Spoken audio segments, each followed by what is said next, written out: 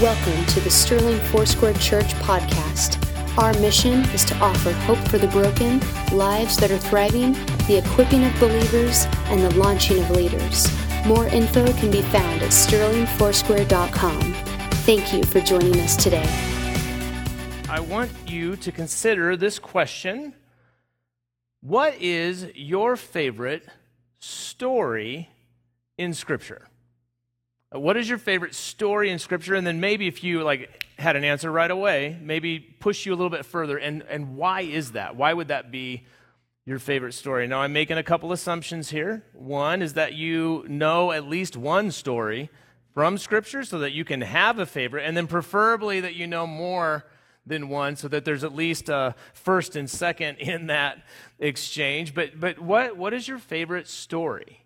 Maybe there's one that it's like, Pastor, this is my all-time favorite. Maybe you have one, depending on the circumstance, and there's several that would draw your heart. That's kind of how I am. I don't have one that's like my all-time favorite, but the one that is the closest to it you would find in Daniel chapter 3, and we're not actually going to go to Daniel chapter 3 this morning. I'm not going to unpack it for you. If you want to know about it, you're going to have to read it on your own and find out why it's my favorite.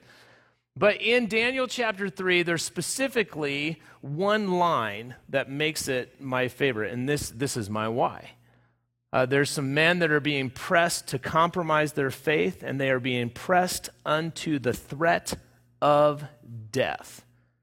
And they look the king in the eye, and they say this: our God is able to deliver us from your hand, but even if he does not, kick rocks. Now, it doesn't say kick rocks. You got to read the rest of the story, but that's how I read it. And I love that story just because of the drawn line in the sand, uncompromising. If it costs me everything, I still will tell you to go kick rocks. I'm not compromising my faith. It's one of my favorite Daniel chapter 3. And as we begin our summer series this morning, we're going to be considering stories. And our summer series is going to be entitled, This Is My Story. And as we go through this, we're going to be reminded of different stories through Scripture.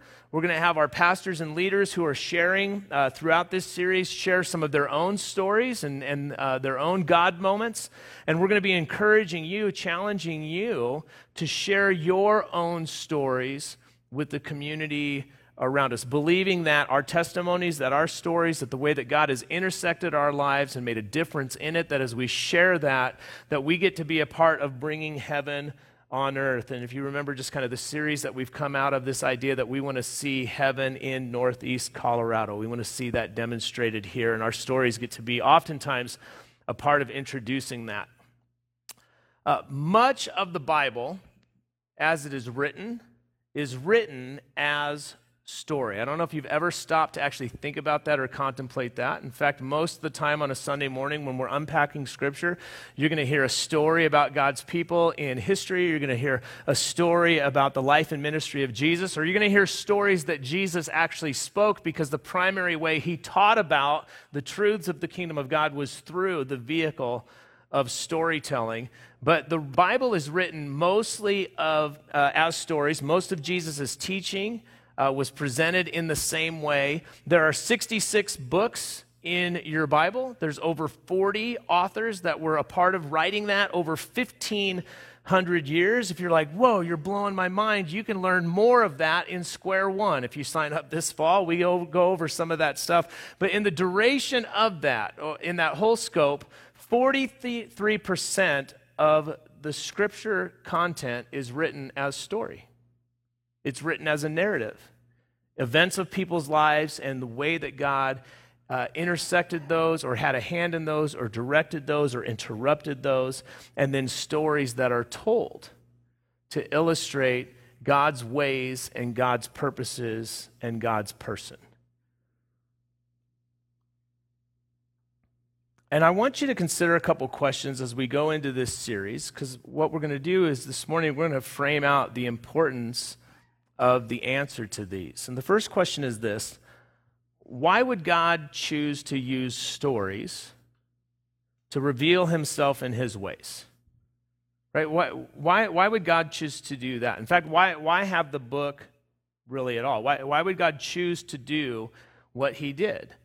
Have a scope of revelation that is primarily written narrative to help us to see and understand who God is and how he would interact in our lives. Why would he choose story? Most of us long for we just want can I just see an angel or something, right? Can I have something miraculous? I need something to interrupt my moments. Have you ever longed for just signs and wonders, even if you read the Gospels and see the life and ministry of Jesus and you think, man, if I could just see that, then my faith would be stronger or people would change or revival would happen. I would remind you that if you actually read those Gospels that you're longing for those demonstrations to see, that whole generations missed it. That Jesus was literally there in their face and people were like, no, it's not you. Okay, so this idea that somehow if we see the dramatic, that's going to make the difference, I think is a misnomer. God uses story, I think, by design. And then the second question is not just why would God use story to reveal himself and to reveal his ways to us, but this question is personal and applicable. How might God use your story to do the same thing for someone else? Because most of Scripture, we're reading about how God interacted with a real-life person in a real-life place in a real-life context in human history, and he can do and will do the same in our lives as well. So why would God use stories, and how could he use my story? As you consider that thought, I want to encourage you to go ahead and get your Bible out. If you've got your smartphone or your tablet, I want to encourage you to open up your Bible app. And Lord, we pause and take a moment to prepare our hearts today.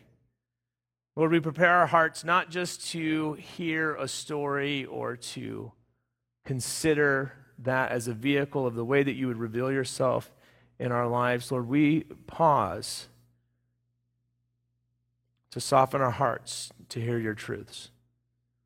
Lord, we ask that you would give us eyes to see and ears to hear what you would speak to us through your living word, that you would give us the leading of your Holy Spirit and courageous faith to act on it and to put it into practice this very day. In Jesus' name, amen. With your Bible out, you can go ahead and go to Mark chapter 4, and we're going to be looking at just kind of a blanket statement that Mark makes that's kind of a summary statement of the ministry of Jesus. And in Matthew, Mark, Luke, and John, as you go through the Gospels, oftentimes the author of those compilations will have these summary statements that say, and at that time Jesus did all these kinds of things and all of this stuff was taking place, because they can't actually in real time record everything that he did and said in completion. In fact, at the end of the book of John, John suggests this, that if everything that Jesus said or did was to be recorded in books, that not all the books in the world would be able to hold a comprehensive content. And so we get a picture, we get a summary, we get events, and we get insights in specific, kind of as the gospel writers and as Scripture in whole brings out this narrative of God's desire to redeem you and I back to him. There's an overarching story of Scripture which is all about God's pursuing you and I to reconcile us back to himself. And in Mark chapter 4, you get to one of these summary statements, and I'm going to be reading from the New Living Translation, Mark chapter 4, verses 33 and 34, and it says this: Jesus used many similar stories and illustrations to teach the people as much as they could understand.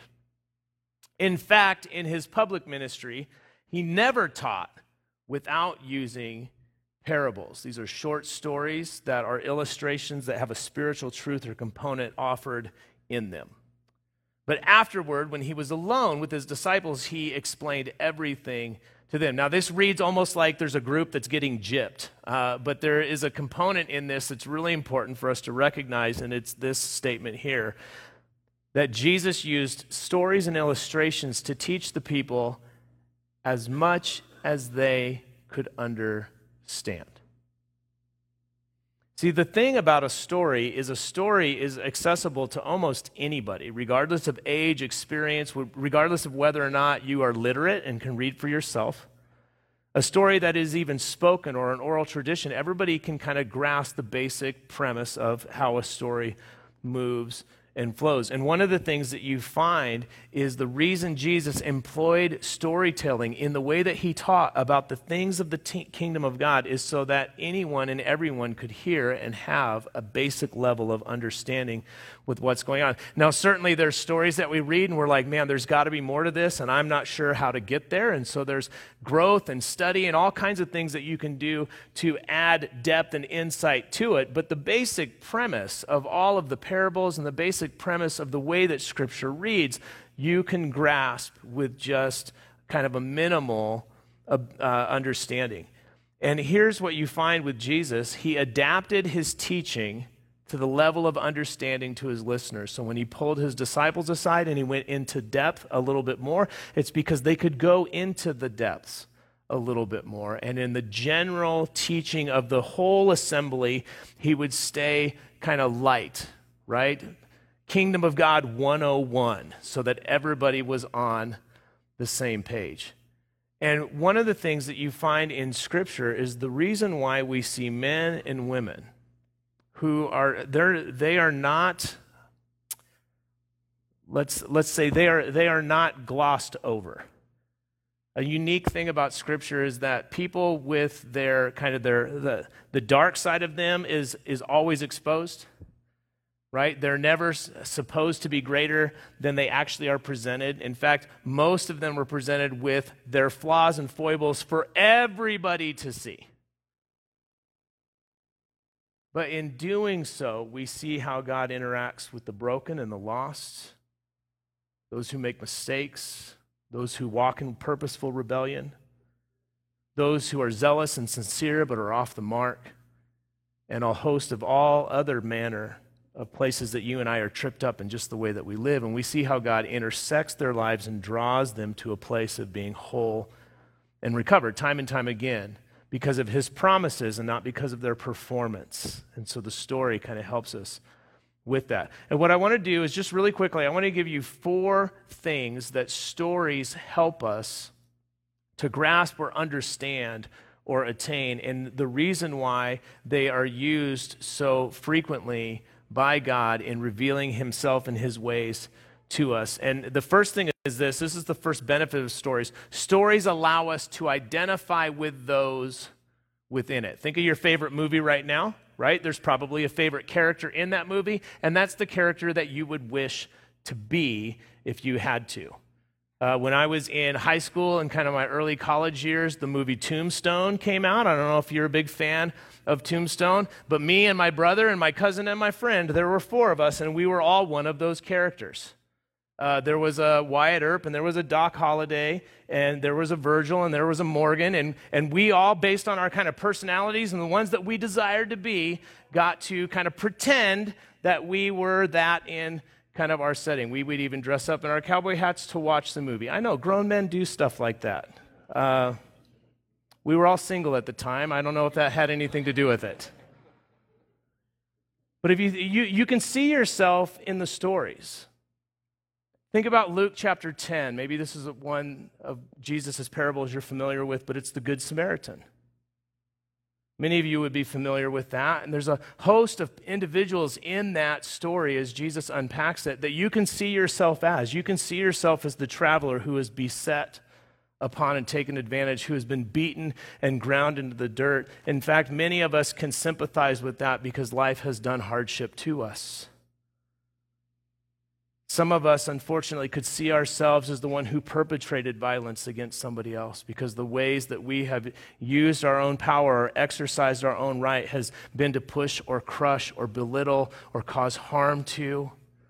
That's oftentimes part of our story as well. And many of us would be able to see ourselves into the one of the individuals who are passerby, who are right with the Lord, and they have duty, and they have the things that they want to accomplish, and they see the need, but they don't see it as their responsibility, and so they keep on going. And many of us would hope to at least see a glimpse of ourselves in the Good Samaritan, the one who stopped and not only lended aid, but went above and beyond and took it upon himself to be the responsible party to see somebody restored and brought back to health and wholeness.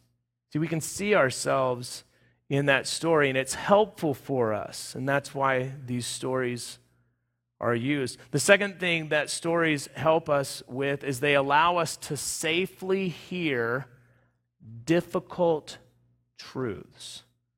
If you go back to the story of the Good Samaritan, we would all hope to be a Good Samaritan, but the more that you unpack that and imagine your face on the other individuals, the more you can, through self-awareness and honest reflection, see yourself there often as well.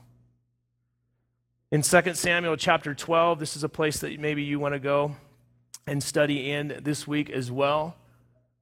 There is a prophet named Nathan, and he's got bad news for King David.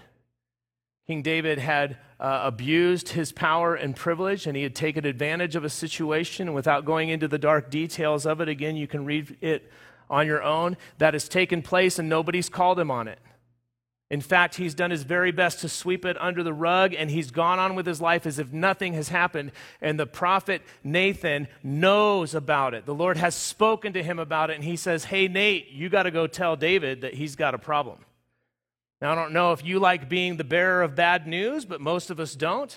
And so Nathan shows up, and he's got to call King David out. And so wisely, he tells him a story.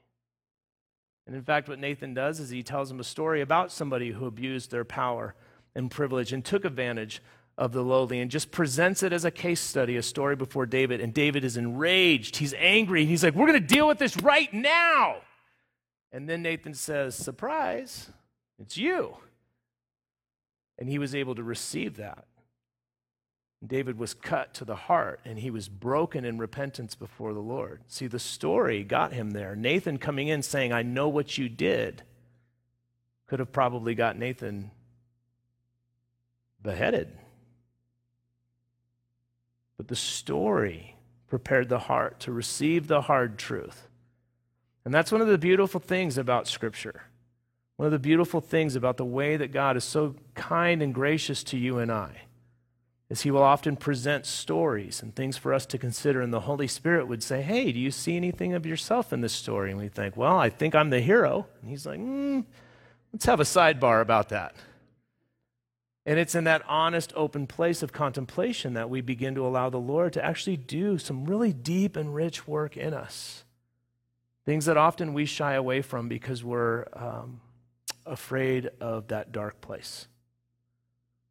And so stories bring us to that. They help us to identify with characters. They give us a place where our heart is open and soft before the Lord to kind of hear a hard truth. And the other thing that they do is they help us see what we can't see. And by what I mean by that is primarily, especially in Jesus' ministry, He begins with the kingdom of heaven is at hand, which is a hard thing for us to grasp, because for Him to say you can experience heaven on earth when all you've experienced to this point is just this broken earth, like we can't see that. In fact, oftentimes if you have a conversation with somebody and you have them kind of describe what their ideal of heaven would be, it would just be the things that they like about earth just kind of like better, right? So every cast is a fish, right? The gas tank is always full, right? It's always sunny when you're teeing off. Like that, as if heaven is just like a really good day off. Because we can't think in heavenly terms because we're so bound by our earthly experience. And so the kingdom of heaven is at hand as Jesus began to preach and teach about the hope of living life eternally, even though you are here right now. He would say the kingdom of heaven is like this. The kingdom of God is like that. Here are the things that are celebrated. Here are the things that are valued. Here are the things that are on offer. And this is the upside down way that the kingdom works, that if you want to be great, then you've got to be least. And if you are last, then you will be first. And the more you give away, the more that you are going to have. Like, that doesn't make sense in the world that we live in, right?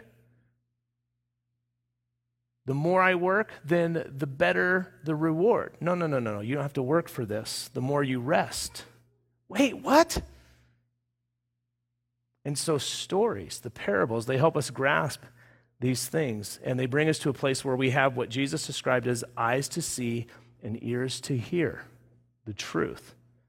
It's spiritual perception, because our physical eyes don't bring us to that type of thinking.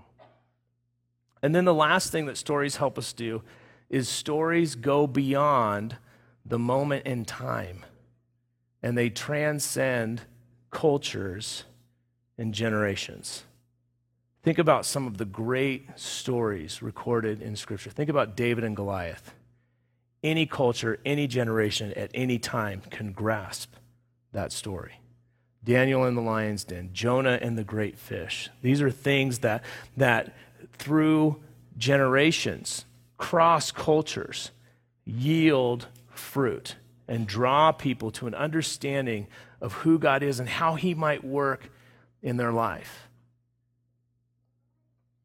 A couple months ago, I did a funeral for a woman in our church family, and she had been a long-standing church family congregant and member. She and her husband were really primary supporters of Beth and I when we first arrived here almost 12 years ago. And it was in 2016 that her husband had passed and she was a widow, and we were all kind of concerned about how she was going to kind of maybe make her way forward. And she had like a new lease on life. She started taking dance lessons, right? In her late 70s, taking dance lessons. She's doing this, she's doing that. And then I remember the day that she said, "Pastor Ben, I'd like you to meet my boyfriend." Yeah. Like 80 years old, has a new boyfriend, and she was like 16.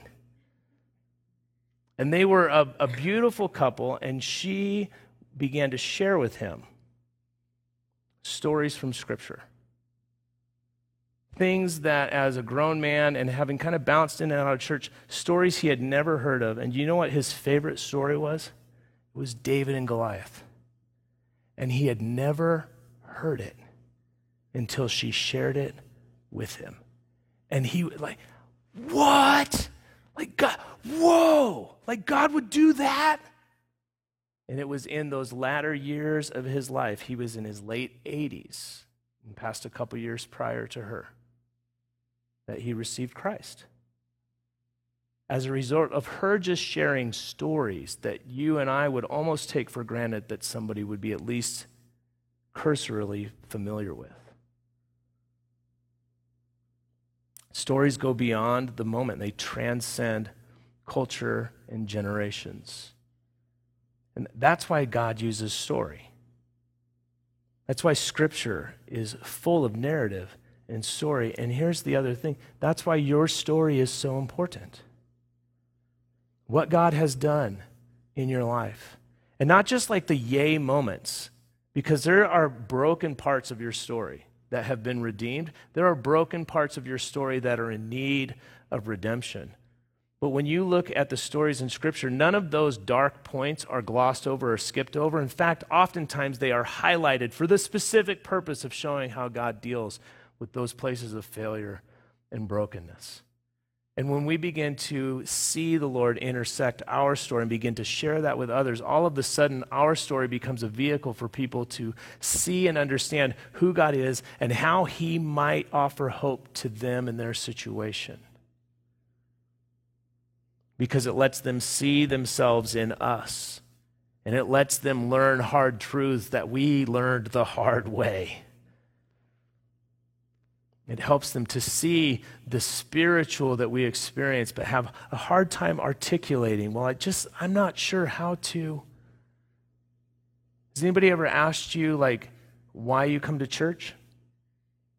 I've had conversations with so many of our church family who they begin to describe what it feels like to be in the presence of God. And without being able to get like their words wrapped around it, it always lands on, well, you know what, let me tell you a story. The first time I came here and I walked in the back and the music started, I started to cry. And I don't know what that's all about, but I know it happened. Like they can begin to articulate how God is moving in their lives. And everybody can grasp that, where if anybody threw a theological term about the presence of God to you, you may or may not even be interested in it. But the story, because you have a story and you want those types of stories. And so what I want to do really briefly, if you move over to Luke chapter 18, we're going to look at a single parable just briefly this morning. And we're going to see how these kind of elements of story help us to unpack this parable. Luke chapter 18, starting in verse 9, it says this: "To some who were confident of their own righteousness and looked down on everyone else, Jesus told this parable. 2 men went up to the temple to pray, one a Pharisee and the other a tax collector." If you were hearing him begin this story, you'd be like, classic good guy, bad guy story. Right? Classic good guy, bad guy story. And in the context, the good guy would be the Pharisee and the bad guy would be the tax collector. Many of you are kind of churched enough to know that the Pharisees missed a lot of things, and so you might have that immediately reversed and be like classic good guy, bad story, and just put the hats on the other components. But that's how they would begin to view this story. And then it begins to go into the action. The Pharisee stood by himself and prayed, "God, I thank you that I am not like other people. Robbers, evildoers, adulterers, or even like this tax collector." You can almost see him throwing his thumb out. "I fast twice a week and give 1/10 of all I get." Okay, now immediately, some of you are already snickering. It seems a little bit presumptuous. It's certainly crazy rude. But the thing is, he said something out loud that many of us often think. We just don't say it out loud. The temptation to compare ourselves one to another, like it's almost automatic. And the things that he's celebrating, you wouldn't actually say are wrong. Like he's not a scoundrel, he's not a robber, he's not exercising usury, he's not an evildoer or an adulterer, he's moral, he's upstanding. We would actually celebrate those things as demonstrations of godly character. And then he moves to his spiritual discipline. "I fast twice a week, and I'm generous with what I have." Like he's spiritually disciplined. He's generous with the things that he has. All of those things are things that we would celebrate. We would just say he's kind of a jerk, right? Signaling out this guy. And so that's how it's presented. And then the action shifts. Verse 13, "But the tax collector stood at a distance. He would not even look up to heaven. He beat his breast and he said, 'God, have mercy on me, a sinner.'" A man so broken, a man so destitute and aware of the things that are true of him that he wouldn't even look to heaven as he cried out in his prayer. And then verse 14, it says, "I tell you that this man, rather than the other, went home justified before God. For all those who exalt themselves will be humbled, and those who humble themselves be exalted." And so Jesus brings us kind of to the moral application of it, looking at humility specifically. But the parable as a vehicle, man, it creates so much tension for us. Because where do you want to be in the story? Do you want to be the tax collector? We kind of want to say yes, because at the end he's justified before God. But he was a man who was accustomed to usury and exploitation. He abused his power and privilege and took from those who were weaker. There was a reason why tax collectors were looked down upon and seen as sinners. It's because they lived their lives that way. His life was broken and jacked up, and he used his brokenness to break others. Well, I don't really want to be that guy. But then you have the Pharisee, who's got it all together, right? He's attending church, he's learned it in Scripture, he's spiritually disciplined, he's not doing all the naughty things, and he's generous with what he has, but very clearly he's got his actions right and his heart is wrong. It's like, I don't really want to be that guy either. Like, I'm tempted to just want to be a guy who's listening to Jesus tell the story about the other guys and be like, "Yeah, Jesus, yeah, you tell him," right? That's where I'd rather be, but we're not necessarily given that privilege in the story. And it's purposeful. Because if you sit and allow the Holy Spirit to begin to look and dig in you, you'll find both of those people present at times in your life. Where you're sincere before the Lord and you're broken and humble, but your life is in shambles and there's some things that need to get right. in places where you've got some things put together and you've got yourself maybe cleaned up, but your heart, especially towards others, is wayward. And that's what story does. That's what story does. Because it wouldn't be helpful for you, for me, or anyone else to come to you and say, you're kind of a Pharisee today. Like, that doesn't help you. You know, you're kind of a scoundrelly tax collector. Like, that, it doesn't help you. You can't even hear that. But when we interact with the living Word of God and we allow the Spirit to search our hearts, He can bring us to these places. And honestly, there's one right response that's celebrated, and it's the humility. It's not the outward life with the wrong heart, and it's not the broken life with the right response. It's the cry for God, have mercy on me. That word mercy is a propitious term. It means that it is a word that is favorably disposed towards. It's not, God, have mercy on me, just withhold your judgment. And it's not, God, have mercy on me, give me pity, oh, poor me. The word means, God, show your favor to me in spite. It's a lowliness and it's a humble plea. And honestly, that is where Jesus is trying to draw all of the listeners to, regardless of whether they see themselves or one or the other, or they'd like to skirt to the outside and say, I'm not even a party of this story. Like, I'm in a different story, better story. Regardless of how that would look, He's drawing us to this place where the one right response is, God, have mercy on me. It's an acknowledgement of our need. And both men are in a place of neediness. Both men need a sincere move of God and to need to receive from the Lord. And the story brings us to that place. And Jesus tells us that God is pleased with the humility demonstrated. The humility is something that ends up being celebrated, and we can all be reminded of that and drawn to that place. Worship team, as you come forward, church family, I want to ask you to stand. We're going to take just a few minutes to think about this. And rather than to ask you to see yourself as one person in this story, or rather than to kind of unpack the many different threads that might be there, the response that is celebrated is the response that says, God, have mercy on me. It's the response that says, God, I have a need, and I have nowhere else that this need could be met. And so I want to suggest to you this morning that just for a moment that you think about the place in your life where neediness is expressed. Some of the places that neediness might have to do with forgiveness and repentance. It may be some things in your life that you need to relinquish to the Lord and really ask for His forgiveness. But your neediness can be expressed in so many other ways. You may be dealing with grief right now.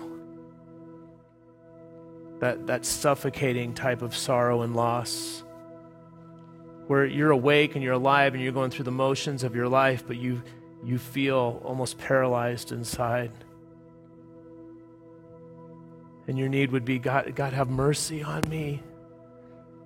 Like, show your favor in that place, in that need. Maybe you're in that place where in your spirit, your mind and your emotions, you feel dry. I've had whole seasons of my life like that, where I knew that God was close and present, where I would cry out to Him, where I would seek His face, but it felt like He was far off. You know, out here in Northeast Colorado, when it doesn't rain, like you guys know how dry it gets. And the condition of the soil, it changes.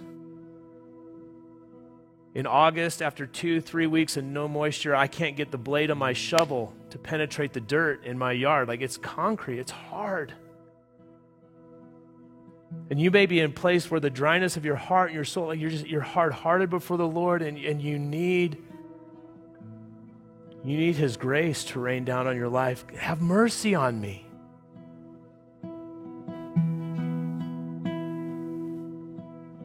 You may need that in a relationship. You may need some very specific and timely provision. You may be in need of comfort or care. There's all matter of neediness, both practical and real and material, and things that are spiritual and immaterial in us. And the response would be for us to have eyes to see and ears to hear, to acknowledge our place of need, and then have a humility that would say, God, have mercy on me. Lord, would you meet us in our neediness today? Lord, in each heart here, whether that would be a deep need of forgiveness and salvation and restoration, whether that would be a need, Lord, for freedom, Lord, whether that would be a need for healing and wholeness or comfort or provision or a sense of your presence and goodness in their life, would you meet that need? Lord, we would say, have mercy on me today. And Lord, this week as we search your scriptures, Lord, give us eyes to see ourselves in those stories. Give us ears that are willing to hear difficult truths. Lord, give us an understanding to perceive what is true about your kingdom and how it can impact our life and the way that it can be applied and the hope that we can offer others. Lord, come and rest on us by your Spirit. Have mercy on us. Your word says that those who would humble themselves before you would be lifted up. Lord, that you are the lifter of our head. So as we bow ourselves before you and acknowledge our neediness today, Lord, may we rise in a confidence that you are the one who meets those needs. In Jesus' name, amen. If God can use stories to demonstrate truths about himself and his ways and to illustrate how he could and would work in the life of another, he can do the same with your story. And I want to encourage you this week and as we go through this series to begin to share your story, your God moments and your friendships and your relationships and your partnerships and your comings and your goings, that you would be quick to recall what God has done, quick to recall what God is doing, and to offer that hope to others. Amen. Amen. Action steps for you up here, a little bit of homework. I want to encourage you to read the parables in Mark chapter 4. So we focused on a couple verses prior to that. Jesus actually taught 3 or 4 parables right before that. I want to encourage you to read those. Place yourself within those stories and consider the truths that are present there, and then begin to share your own story with others as you have opportunity this week.